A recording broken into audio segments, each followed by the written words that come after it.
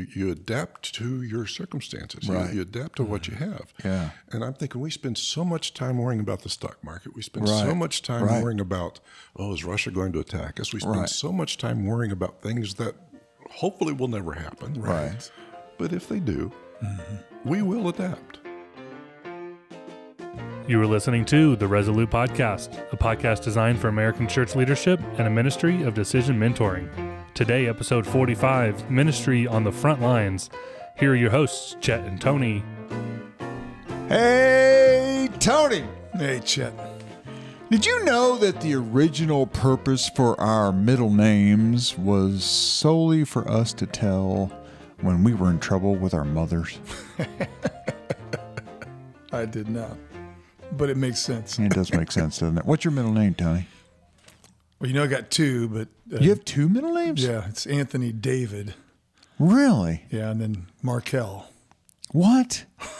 No, What? I know it's just Anthony David Markel Smith? Yeah, my mom could just roll them off real quick when I was in trouble too. Wow. You add another one onto it, and it makes it even worse. How do you spell Markel? Markel. Really? Yeah. I did not know that. You're learning the listeners are learning something new right now. I probably shouldn't have told that. And probably not, because I may call you Markel from now on. Yeah. You know, so hey, Markel. Yeah, okay, I look like a Markel, right? Yeah, Markel. Isn't that wild? I will never forget that. You know, so wow. You know, all I have is a letter. Do you know that?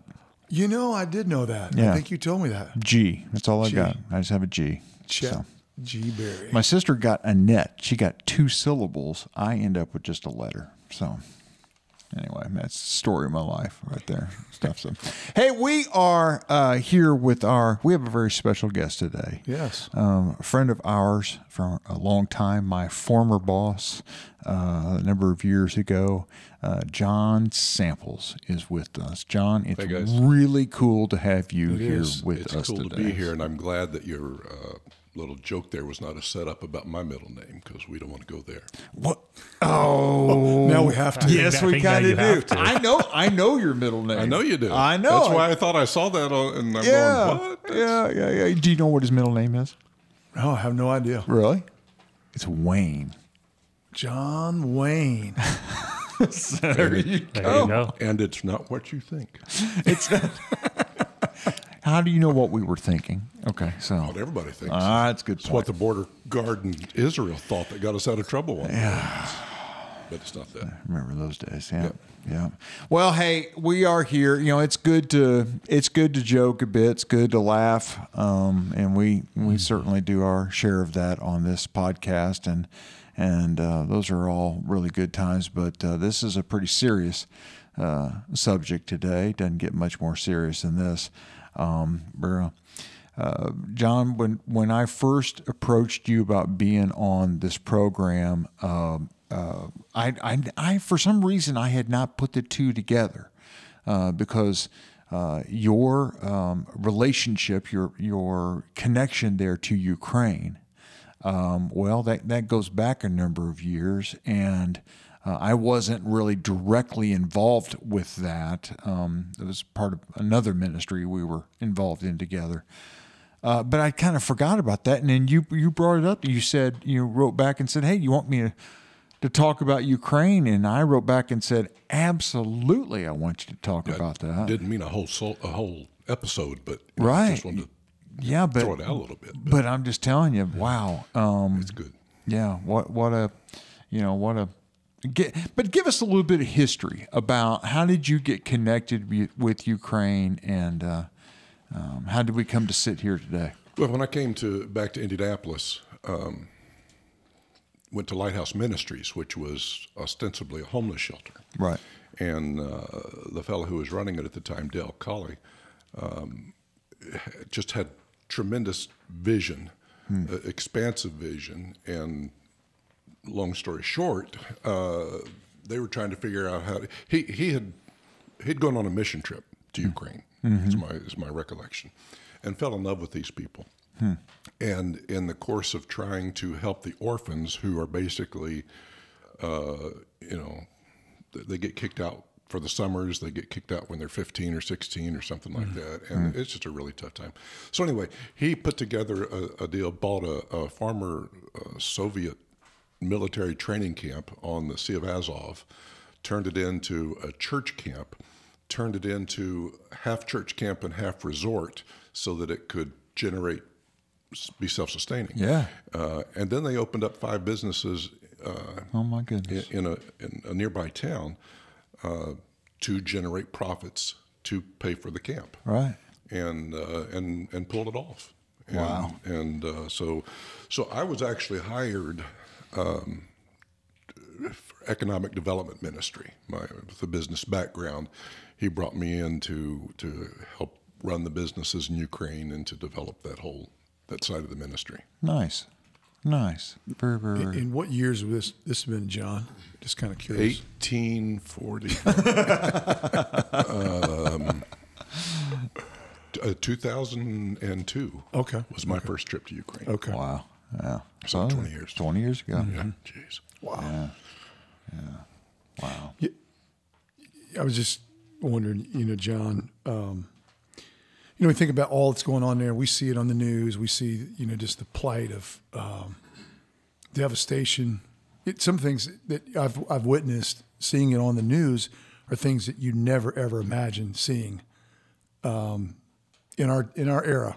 Right. Maybe 70 years ago or something, you thought this would have happened, or some faraway place but Ukraine being a fairly developed country, right? And you see this. Right. I just wonder, because I'm always wondering, when things like this happen, especially here, you think the Ukrainian church saw any of this coming? Were they aware that this was, on the horizon? No, I don't. Really? Now, I've not been there in double-digit years. Right. So I'm not claiming to be the expert on that, but judging by TV interviews, 2 days before the invasion, there were people in Mariupol being, and let's not argue about pronunciations, guys. This is, Right.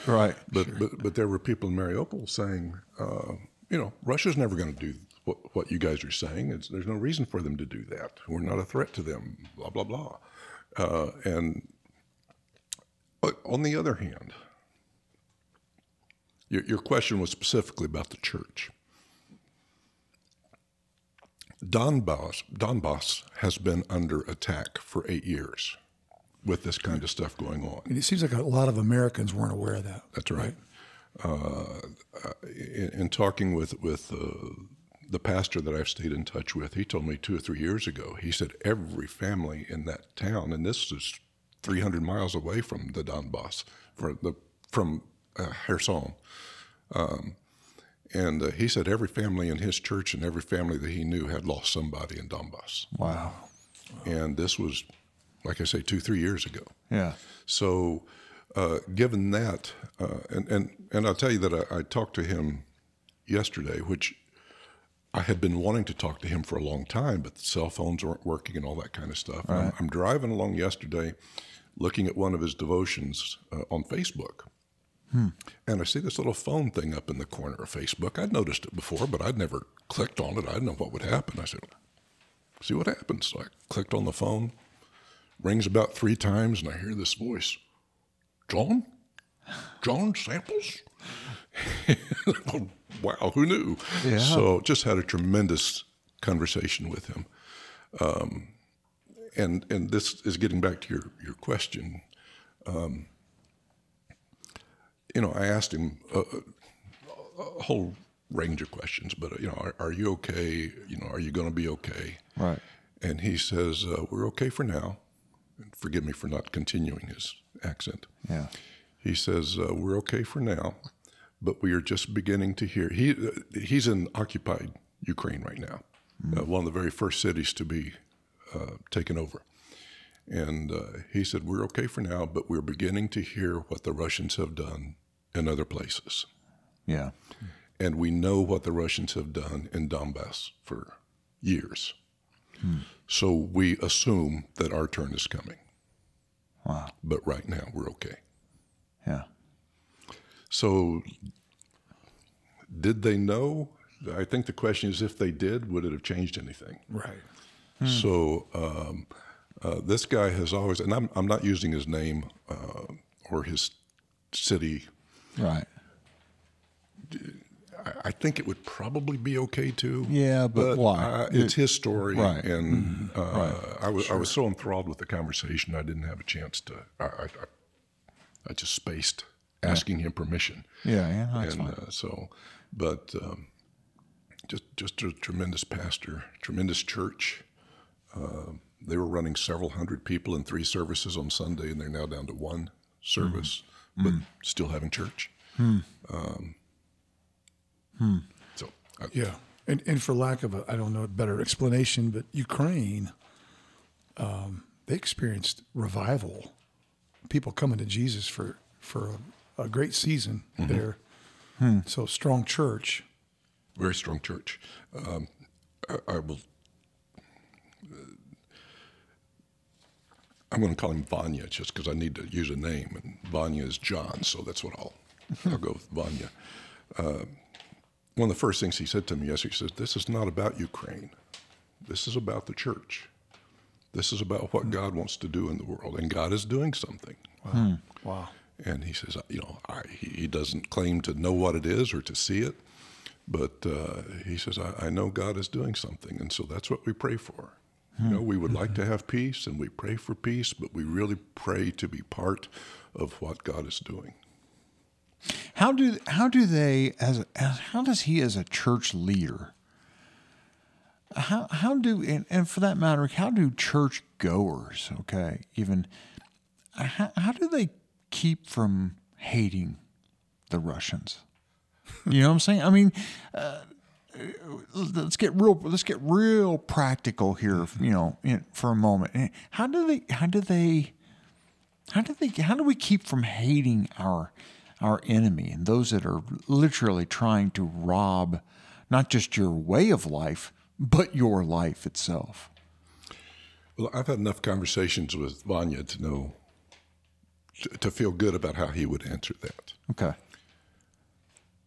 And the short version is, it's not about this world. It's about the spiritual world. And if troubles here cause growth in the church, or more specifically in the body of Christ, okay. And he told me yesterday, he said, because, no phone, no gas, no banking, very little food and water. He says, it's amazing how quickly we can adapt to our circumstances. And he says, that's what we've done. He says, he said 30 years ago, this would have been normal. And so we had such great success and such great development and growth over the last 30 years that by comparison to 6 months ago, this was awful. By comparison to 30 years ago, of course, we're not talking about guns and all that kind of stuff, but in terms of their quality of life and the things you have access to. He said, you just do with what you've got, which, sounds a little like teaching of Jesus or something. Kind of does, doesn't it? Yeah. It's also kind of convicting too at the same time. Yeah. Where do you think they draw their resilience from? I mean, it's that, because that's what the news, every time I watch, almost every day I watch the pictures and try to get the latest, and the media just is dumbfounded with the resilience of the Ukrainian people. It's one of the blessings of my life to have spent some time there, and to get to know these people and to stay in contact with them over the years, because I know every one of those interviews that I've seen is absolutely genuine. And it's not, I don't think it's what we would call nationalism. It's something that's interesting. Something deeper than that. And nationalism is a part of it. Yeah. Obviously. Yeah. But this is their life, and someone is trying to take their life. Right. It's not the dirt, although they love their dirt. Right. Ukrainian dirt's It's their home. pretty I've cool. I've heard them It say is their it's home. their home. It's much Yeah. more about home than it Yeah. is about country. Yeah. Because frankly, politically speaking, Ukraine's not been terribly stable Right. over the years. Right. They've gone back and forth between the Soviet influence and the independent movement, all that kind of stuff. So they're not fighting for that. They're fighting because this is their home. It's been their home. It was taken away from them by the Soviets. Can't do my math real quick, 70 years ago, 80 years ago. And so they got it back. And they're determined not to lose it again. And, I'm speaking a little bit from guessing, but that's a pretty good guess. I'm real comfortable with that. Yeah, and it seems, I may be wrong, but I've heard this. I've heard Volodymyr Zelensky say this. They're fighting for the world.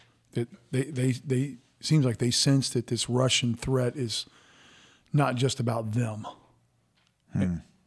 Well, I love Zelensky. I hope he's a good guy. I really want him to be a good guy. Right. Yeah. I agree. I listen to him, and I feel like I'm talking about your hyperbole. I feel like I'm listening to Lincoln. I think he's a generational leader with whatever is involved in that. He is the right man for the right time, just like Lincoln was for the Civil War. Yeah. And there's hyperbole there. I get it. But he's also smart enough to know the more the world is threatened by what's going on, the more help he's going to get. Right. I think he's right. Sure. But I also think he's really smart to play that card. Yeah, I agree. Yeah, he has demonstrated incredible leadership. And I'm with you. Hope he's a good guy and all that, but he is a leader. He is. No question. So I'm gonna take it back to the church for just a minute, because you've been closely tied to American Church. Your father was a pastor for years, and I heard a little bit of it earlier. But what are the lessons that we can learn from Ukrainian church when we see how they're responding and what's happening there? That's a great question, because when I went there, I was going to help them. That's what. Yeah. That's the American mentality. We're going to go teach you all how to be Christians. Way. Yeah. We're going to teach you how to be democratic. We're going to teach you blah, blah, blah, blah. Our way of life. Yeah. In fact, I ended with Vanya yesterday saying, you continue to teach me. You continue to teach me. When I was there, I was just so impressed with the humility, not the you're better than I am kind of humility, not insecurity, just humility. I'm trying not to jump off into a whole bunch of cool stories, but we like cool stories. Yeah, you're welcome to do that. One of the ones that changed my life, you're going to be sorry. One of the ones that changed my life was on the last day in Kiev, right there on the square where you see the war memorial monument, and it's just a beautiful area in the middle of Kiev. And I needed something for my twin nephews. And so I jumped into a little corner toy store that was there and was looking for something. I thought I'd just go in and pick up a toy and it'd have Russian or Ukrainian on it. And, that'd be cool enough. Right. Everything was in English. And I finally found some Legos that cost $10 for 2 boxes of Legos with half Russian and half English. So, okay, I'm going to do that. So we're at the checkout counter, and my translator, Tanya, who now lives in Canada, says to me, do all Americans spend money as freely as you do? And I was so convicted, so ashamed immediately. I mean, $10. I mean, seriously. Right. Even 20 years ago. Right. And so I start apologizing, and I start, I forgot, because at that time, $150 was considered middle class. $150 a month was considered middle class. And so here I am spending, a good chunk of that on Legos. And she interrupted me and says, no. You don't understand my question. She says, I'm glad that you are able to spend money the way you do. I couldn't do that right. I would spend my money on too many bad things. So God has given me what I need. He's given you what you need. I'm just asking, is this common or are you unusual? And I was hoping she didn't say, are you weird? But no. Yeah. And I still didn't know how to answer her. Yeah. Sure. But the humility in that and the spiritual lack of envy or anything like that, it just so consistent with everybody I ever met there. Wow. And I'm sure there are, well, I just thought of an exception. Every country's got their players, and Sure. I got played once. So, those people exist everywhere. Yeah. But I think the answer to the question is just the humility, the genuine humility. And to see them so aggressively defending their homes out of humility just amazes me. Yeah. I was at the farm. You've been up to the farm, and I was at the farm a couple weekends ago, and my cattle raising neighbor swung by, and we were standing out and outside the house and talking, and the subject of the war came up, and he was kind of sharing his concerns, and he made a statement, something about, he said, I'd like to think that we have the same kind of fortitude around here that we see the Ukrainian people, displaying. And there was another buddy of mine standing there, and he said, because I don't know if we do or not, and I'm not sure how we would react. And he took just slight offense to that, because he had a little more of a rural mindset, if you will, okay, being the farmer. And he said, well, I can't speak to other places, but I'll tell you around here, we've got that fortitude, Sure. And I thought, there's not a farmhouse around me that doesn't have a shotgun in it, for sure.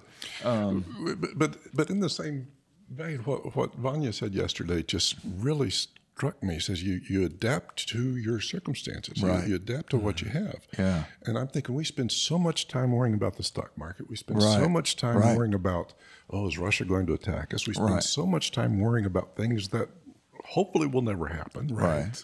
But if they do, we will adapt. Right. Sure. Whether we adapt with a spiritual response or an aggressive military response or whatever, we will adapt. It's Right. what we've always done, and it's what we will do again. And so the lesson to me is I can't do anything about a Russian attack, so, Right. all right. Some things out of our control. And I don't. It's all out of our control. Right. And I don't think that we really know how we would respond until you're in that situation. That's right. Until you're right there. Then that adaptability and that resilience, that fortitude, that perseverance, all those kind of things start to kind of show their colors. I know we're running a little short on time here, but I want to. One of the things that Vanya told me yesterday was the 50th consecutive day that he and the Russian Orthodox priest and the Catholic priest, and as he said, even the evangelical, meaning himself, Even them, because he's not been in good standing with them most of his time there. But they have come together with a lot of the people from each of their churches in the town square, and this is a town of about 100,000, in the town square to pray. And they pray out loud, they pray openly, they pray for the peace of Ukraine, they pray for the Russian soldiers that are standing around with guns watching them. Yeah. And they've done it 50 days in a row. And he said they'll do it until they can't. Yeah. So your question, what can the American church learn? Wow. Yeah, we can do a little more of that, I think. Amen. Yes. Yes. Yeah. Yeah. Well, if you had to predict, last question, if you had to predict what the impact, and I know this is a hard question. I mean, it's a tough question. if you had to predict what the impact on the gospel will be, on what the status of the church in Ukraine will be after this war effort, what would you predict? Vanya said 40% of the people in his city have gotten out. 40% of his parishioners have gotten out. Yet the attendance in his church has gone up since the start of the war. Wow. So this, and Tony, you referred to that earlier, that, you know, there has been this big growth in faith in Ukraine. And Vanya said that some of these people are people who used to be in the church and aren't anymore. Some of them are people he's never met before. Wow. Some of them are people who got kicked out of the church for whatever reason. And talking about the Catholic churches and the Orthodox Church, and they're now coming to the church, being welcome, but they're coming to church. In fact, he says, it reminds me of what I saw in America after 9/11. So I think the short answer is the short future. We're going to see a lot of growth, and there's going to be an opportunity. And Misha says this is a time for miracles. We should be watching for the miracles that God is doing instead of spending so much time worrying about what's going to happen. Wow. So I that's just amazing. Yeah. That's an incredible statement. And I do have one more thing I want to add, Yeah. if I have time. Please. There's a gal who is the wife of a kid that I used to know, used to play basketball with in Ukraine, actually. And he is now, in fact, he told me last night that he's headed to the front lines. He just got words that he's headed to Donbass. And he said, I need a backpack with food and stuff. Can you help me out? So I found out last night, sent my first Western Union wire, and 10 minutes after I sent it, he had it in his hands. So that was a good thing. But his wife can't see him anymore, obviously. She drives every day from as far away as Kherson to Poland. She drives from Ukraine to Poland with refugees. She drives from Poland into Ukraine with food, supplies, things like that. She has done this every day since March 2nd. Last week, she went through Boka and Irpin and some of the Kyiv suburbs, and she wrote this. And thank you for letting me include this. I want to write something. Oh, she's constantly on Facebook. I mean, she obviously is driving and clicking at the same time, and I wanted to Gotta pray for that. I wanted to tell her, don't do that. And then, well, you're wearing your seatbelt and little things like that. But she said, I want to write something light and good this Easter. But after everything I saw, it's so difficult to see beyond it. Buildings, homes, cars, people, lives. Some cars have holes from the dozens of bullets and toys inside. I can stretch my biblical knowledge to put some spiritual icing on this experience, but I can't even breathe thinking about what I saw. We are still very far from resurrection. We are still on Golgotha. Wow. Well, I can't think of a better way to bring this subject not to a close, but because I don't think this subject is closed, especially for the church. I think that it's a matter of prayer and involvement as the Holy Spirit leads. I can't think of a better way to end this podcast session than with prayer. And John, I'd like to ask you if you would just to lead us in prayer, that God would bring resolve to this situation, and that He'd be glorified regardless of the evil that's going on around us. And would you lead us in prayer? I would be honored. Dear God in heaven, Sometimes we don't know what to pray. We know praying for peace is good and worthy. Praying for salvation of souls is good. And we want so much to pray for the good guys to beat the bad guys. Mm-hmm. And sometimes we forget to pray for the bad guys. Mm-hmm.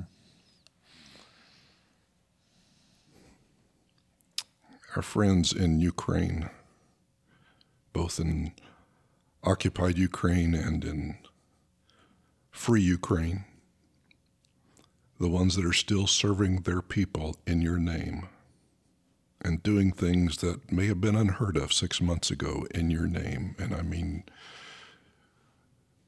things to serve you and their people. The churches that continue to meet, knowing that very likely they will soon be asked to stop meeting or told. And all of that, I pray, Father, that they seek your wisdom and they seek your will and they seek what you have taught us, that your kingdom is not of this world. And so even as we would like to see evil destroyed and turned back, and we hope and we do pray for that, we also pray that your servants are protected. Mm-hmm. We pray that your church takes the opportunity to demonstrate your love, and that you take the opportunity to grow the church. Mm-hmm. Yes. I'm thankful, Father, for what you're doing, what we cannot see, what we accept in faith. And I'm so thankful for the gift of knowing the people that I know. And pray your blessing on all of them, especially Vanya. Only because I know him. Especially all of them. In the name of your Son. Amen. Amen. Amen. Amen. Well, thanks, John. We appreciate that so much, and it's heartfelt, and you've given us a lot to think about. You know, in this crazy world of ours, we never know what to believe anymore on media and what's, you know, what we're told, and it's nice to kind of hear it kind of firsthand, you know, knowing some people right there in that situation. So we appreciate you sharing. And I know that's not easy to share. And I'm excited because you're going to be with us our next session. It'll be a little lighter, and we hope that you'll join us. Tony, thanks for being here, man. Yeah. Thanks for doing this, and John. And God bless everybody, and we hope you have a really blessed week. Thank you for listening to the Resolute Podcast. If you want to check out the show notes from today's episode or want to learn more about joining a cohort, go to decisionmentoring.com. The Resolute Podcast is available every Thursday wherever you listen to podcasts, including Spotify and Apple. Be sure to subscribe wherever you listen so you don't miss new episodes. And finally, please consider rating us and sharing this episode to help grow the ministry of Decision Mentoring and the Resolute Podcast. Thanks. See you next week.